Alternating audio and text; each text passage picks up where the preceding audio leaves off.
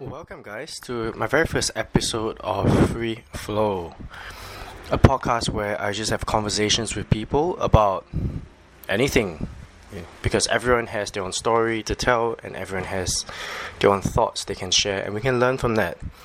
Our very first guest is Alicia Dudek. I am really grateful to have her push and motivate me to record my very first podcast. And we're doing it by the river because at that point of time I didn't have any studio. I didn't know anything about doing podcasts in quiet place. So this podcast might be a little bit noisy in the background. Hope you guys enjoy it anyway.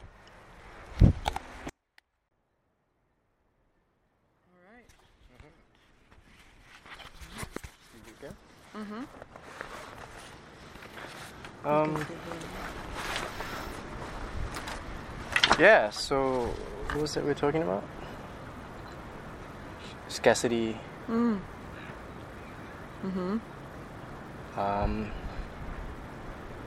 What's the exact words you said? I was trying to remember. Abundance leadership. Abundance leadership. Yeah, I think some people are just quite afraid of sharing because they feel like it's a threat for them if they teach other people and people taking the knowledge to do something. With that, it's a competition. Yeah. Which is just saying, you bring to mind how in most cultures, ancient human cultures, right, tribal, village, everything even now, we have kind of semi-defined stages of life where when you're young, you're a burden on society, people need to help you, feed you. Then you you're in your adolescence and you're full of strength, but you need your mind shaped and you need to be collaborating with the society around you. And then you progress into adulthood and you're now nesting and getting ready to have children, and you're creating safe places and you know, being a really productive member of society, and you might be taking care of old people as well. And then you move into the mid to later part of adulthood and you start to go from learning and nesting to teaching. And old age was always known in most cultures as the elders and the wise ones, and it was a defined position, acknowledged and received by people, that as you hit that level of mastery and knowledge, you have a right as an elder to pass that knowledge on. You have a right to test people's fitness to receive that knowledge and to keep it true and valid. Because you can imagine, you know, if someone learns something the wrong way, is it the teacher's responsibility that they taught it, or they let someone go off without having taught it the right way? But what you're talking about with things like, you know, community events, acro movement, physical things, people in their early phases start to learn things quite quickly, and your ability and your knowledge of something physically may surpass your mental ability to know the value of that knowledge or to teach it. And so for me, what you're saying is about the juxtaposition of, I've spent 10,000 hours on this, I learned it really fast and I love it, but the ego is still involved. You're still feeling precious for having spent your time learning that thing. So when someone new comes to it and you feel like you don't want to quite give it away yet. So it's as most things an ego battle, much like our friends the seagulls you can hear having a bit of a battle for seaweed.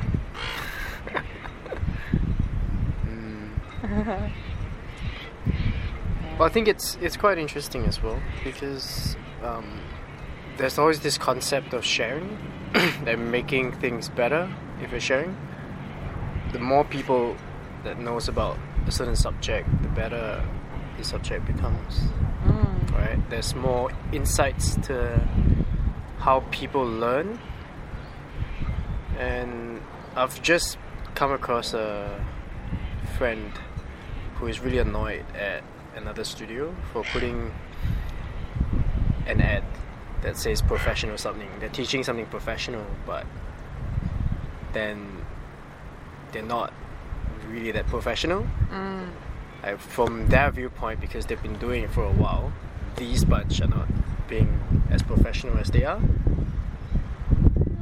My take on it would be, maybe they are professionals in this field doing this thing, so that's why they call it professional this thing. My take on it is marketing and competition is inherent in the way our commercial world's set up. Yep.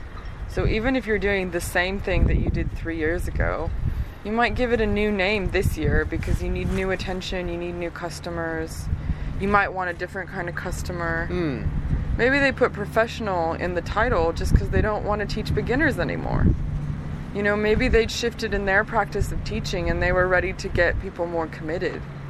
Something I heard quite a few times in acro communities is like, teachers are really happy to teach, you know, beginnings for so long, but if some people really want to get to professional acrobatics, teachers want a particular kind of student to work with. You get to a point where the teacher and the student wants to go higher, or higher in skill or whatever, and that's okay, because that's still what I call abundance leadership, because it's still, there's enough for everyone, there can be more, we can see it at scale.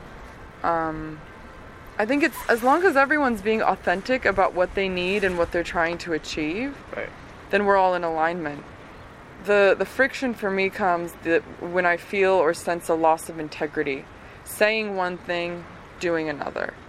In your example, right? Let's say they put professional on their poster, but they don't prepare their lessons, they don't write them out, you call them, they don't follow up. Yeah. You know, there's 100 indicators that they're not really being integrityful around being professional. That's another story. I can sense that irritation. But the intent... Yes, definitely professional, and I agree with that. I think the professional fitness people advertising for a fitness thing, and you know what? I've never been through professional training when I was teaching, and I think I do a better job than a lot of the professional people because of just the effort that I've put in. And you know, a lot of people, they don't have to have professional training to be able to do certain things, and that's one of the reasons why I didn't want to go for a teacher training at first, but I chose to go because I wanted to learn more about certain things. Does that make sense? Yeah. Well, how can you know if you don't try, right? And that's the thing about it as well. I think we're having a conversation now about quality. Because this actually applies to much larger things. Quality can be a very, very valid pursuit. And if you don't keep it in check, it tips over into perfectionism. And that can be very damaging as well, because it can be a bit unforgiving and a bit painful. So it's how do you maintain the flow, as well as the force and the desire for quality. And flow and force both pursue quality in their own way. Yeah.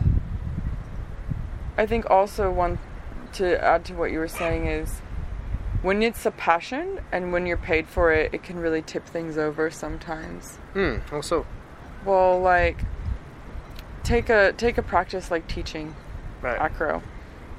Let's say you do the teacher training, you love it, you're doing it for fun, but you also have a day job that you also are cool at, right? You do something else, you're a scientist. So then it's cool to have this hobby where you're almost as good as an acro teacher, but you don't do it professionally, so if you don't do it perfectly, it's no big deal. Right? You can continually forgive yourself for not having tried to make it. But the moment you leap, the moment you choose that I'm going to become X, and it will be my primary time commitment and investment, you put a new level of measurement on yourself quite often. So it's always coming back to managing expectations and quality. What am I expecting of myself when I'm a student, when I'm a teacher? Like me, I love acro, but I know I'm never going to be like the people that get right into it on our training constantly. And, you know, I have a long way to go to even like a lot of high stuff, for example, standing acrobatics and things. Maybe it's not my jam. So we're coming back to the main point, which is uniquely being yourself. No one's actually unique, but everyone's very unique at being themselves. And it's the same with teaching and training and being a student, because you as a teacher are in what is called a liminal role. So I'm a big teacher, trainer, philosophizer, subscriber of liminal thinking, which is the kind of thinking of the in-between. And in liminal, it means the doorway, the gateway, the in-between space. And the role of a teacher and a coach is always in the liminal space. You're part of the class, but you're not part of the class. Yep. You're in the room, but you're also facilitating the room. You are with the student, learning about the student, but you are also teaching the student. And that's why teaching can be tiring. You're in both places. I feel like that's... I agree with that a lot. In my time as teaching, I think I've evolved a lot from just teaching people how to rote learn, just remembering stuff and just doing stuff, to more of a facilitation role whereby I show them certain things and I get them to experiment with it and interact with each other. Just try it themselves. If they meet a problem, they come back to you and you can show them what they've done right and what they've done wrong. You can kind of guide them that way. Whereas in route learning, you don't really know what the student likes. It's just regurgitation of material. And are they engaged? Maybe some people like that, you know, but then are they actually understanding what they're trying to teach them? What the content is? First of all, if you're learning something new, it's good to have technique. It's good to teach technique. It's good to teach subject. And it's good to follow what they've been taught and then slowly take that knowledge and play around with it. But I find having to teach and facilitate people to try new stuff from the beginning, from the get-go, it gives them a base of, alright, this is how I can approach learning, and I'm not being punished for doing something wrong. It's always a learning process. If I get something wrong, it's a positive experience because I know that this is not the way to do it. And they know how to correct it. I'm very much aligned with you, and I think, you know, we have a lot of our educational system in traditional schools or traditional family structures that very much puts into me an idea that learning needs to be painful. Growth, you know, push hard to grow, and there's very much a very occasionally militant, no pain, no gain kind of aspect to training and to teaching. And the world needs much kinder growth and teaching, because in a lifetime now, we have to learn so much so quickly to grow up. And we put pressures on ourselves with every hobby we touch in some way. So the kindness is actually an innovation in education nowadays. And I feel like it's the same thing when someone is training or paying you for their services. They're learning. Different people learn in different methods. Say, for example, if I'm doing someone's classes, I generally look out for how they teach, how they structure their classes, and what they do. So it doesn't matter if kind of stealing the ideas, but by allowing me to attend their classes, I am kind of learning stuff that is out of their control. If they want to teach A, I might learn B or C. I might learn something different. And it comes back to some of what you said is, I will teach technique as much as I can, or method or process, because there's learning in that. Yep. More importantly, I teach the why behind it. So even when I facilitate a workshop with a whole bunch of business people in it, at the end of it, or even throughout it, I'll be like, so we're going to do this exercise. We'll do the exercise. And at the end of it, like, and the reason we did that is because neuroscience helps us understand the brain works in X, Y, Z manner. And this exercise was designed to activate X. Then hopefully they remember it and they get curious enough to keep learning and illuminate. Yep. I think though, we do need to give credence to when you're learning at the beginning, the rate at which you learn and the speed can get you so excited that later on, when it takes 100, 1,000 of something to master something, we do have a false high early on in the learning process. Especially with things like acro. You go to one jam, you meet one amazing bass, you fly, and you think you're killing it.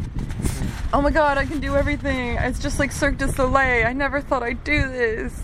And then you jump on your friend who's a brand new bass, and you're all shaking like chickens who just hatched, and your legs don't know how to work yet. I think it's... Yeah, and it gives a false sense of greatness, I guess. Because then some of these people will be like, oh, you're doing it wrong, I can do this on someone else. Yeah. Well, it's the basic tenet in gamification. You know, the phone apps, the phone games that people play, the mobile games. I mean, I've been studying gamification for maybe 12 years. Gamification is probably, in the market, it's probably 20 or 30 years old technically, but the name didn't get trendy till later, till we had digital devices.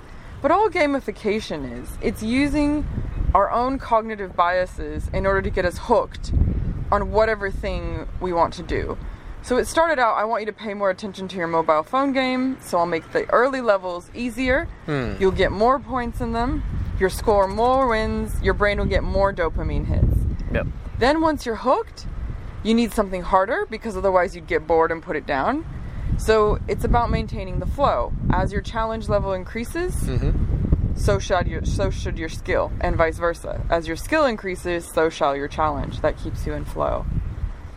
But, you know, managing that when we've got a world where the true point of the app is to get your eyeballs on some ads instead of doing something that's good for you is another story. It's like when we were talking earlier about solar acro versus lunar acro. Right. Like solar acro might feel good, but doing a lot of slow lunar acro might be good for you. Yep. Self-care is not always chocolate cake and bubble baths, as one of my friends has told me before. Self-care sometimes is going for a run and not eating KFC. Bring home dead birds, maybe. I don't know. Yeah. Yep. Yeah.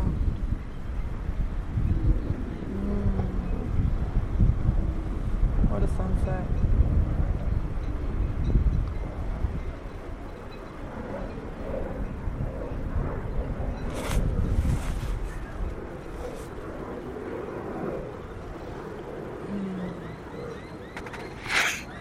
In my heart, I feel it's all about humility, mindfulness, and knowing that the ego is a surface part of ourselves, and underneath we've got a much stiller place that holds us. All the best teachers, all the Yodas of the world, it's when you release that you head towards Jedi mastery. Because as long as it's an ego-fueled motivation, it doesn't produce itself.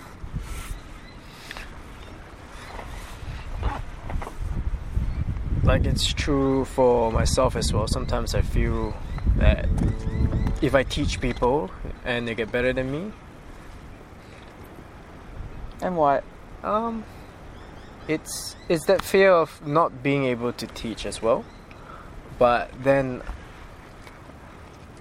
I tell myself, oh, this is your job. This is what you're doing, and you know, if your students get better, you just have to learn from them. Which is how I shifted my mindset from, oh, sometimes I don't want to teach, but to being inspired by people who are better than me, and then bettering myself for other people. So it's creating that positive feedback loop where I'm quite positive about what I'm giving out and what I'm taking in. And bringing back to the point where you said, you know, when you're teaching, you're facilitating learning. You're a teacher and you're a student at the same time, right? If you facilitate your students, you deliberately let them do it their way, they might find a better way, and then you learn from that. And it's just about being grateful for whatever is happening, or being present enough to pick things up from other people as well. Yeah, it's mental unclench. Yeah. Unclench the mind, unclench the fear, and the scarcity.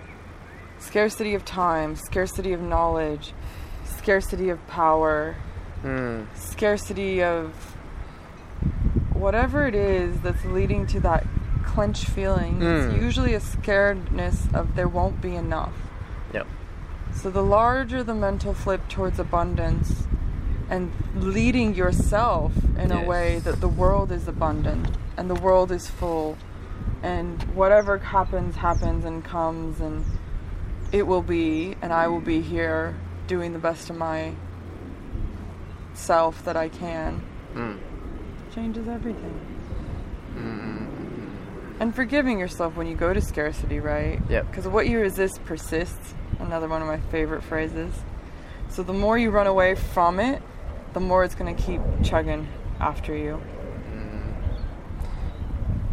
And also I find that people go to, it's not about your product sometimes, it's about the other things that comes with the product. Sometimes I go to a cafe not because they've got good coffee. Sometimes they've got good service. It's friendly. I like the environment. Sometimes they're close to your house, even though they taste like shit. But you still go there for a reason. You still patronize them for a specific reason, not because of their product. And what I find with a lot of teachers is the teaching methods and styles. Students generally follow teachers. They don't follow studios. They don't follow locations.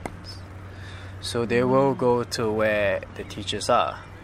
And if you're good enough as a teacher, then you would have students of your own that will be hardcore fans. And that's where you get your living out of it. But if you're afraid of people learning and you make yourself quite anxious all the time, that's going to flow through into your practice, into the teaching as well. And some people don't mind it, but it's going to be really hard for you to manage that feeling.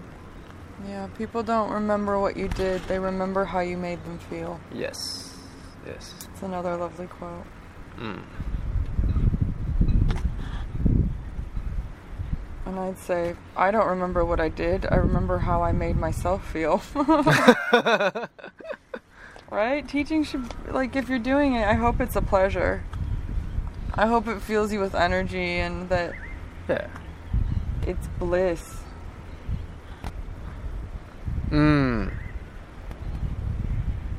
If you don't like what you're doing, it's going to be a chore. Doesn't mean you're always going to be having a walk in the park, mind you. Yes, for sure. Sometimes you gotta Wim Hof it. It's also that challenge, that flow state where it's under challenge and too easy, and over challenged and too hard. So finding that if teaching is easy all the time, I don't think you enjoy it as much. Of course. It's not. just boring. But if there's a little bit of shit in there, then, well, it's gonna give you that heart stopping moment to reassess what you really need to work on. It's giving you that challenge, that excitement that you've got again. Mm-hmm. It's definitely a dynamic thing to be doing. And once you get good at something, some idiot turns up and makes your life hell. And you're, oh shit, I'm gonna do it again. I'm learning something new. So as long as you're learning something new, you're engaged. As long as you're working with people, you'll never be bored, because the interpersonal is endlessly unique and full of variations. So, you know, there will always be someone who the partner invites their partner to come do acro at a lesson. One partner doesn't want to do it, or, you know, two people have been taught by some super bases and they think they know everything and their wrist positions are super dangerous, or I'm just rattling off randoms, I'm just making these up. But it's really true though. You know, or it's like, someone comes to class and they had a really bad day and you're just gently nudging the class to figure out, you know, can this person make a good day out of it if they participate in your class? Not that it's your responsibility, but can you be kind and hold space so they can make a positive ending? Yes. There's a lot of things these classes and movement is for, and so much of it has nothing to do with what the body's doing. The breathing in the mind. The breathing in the mind.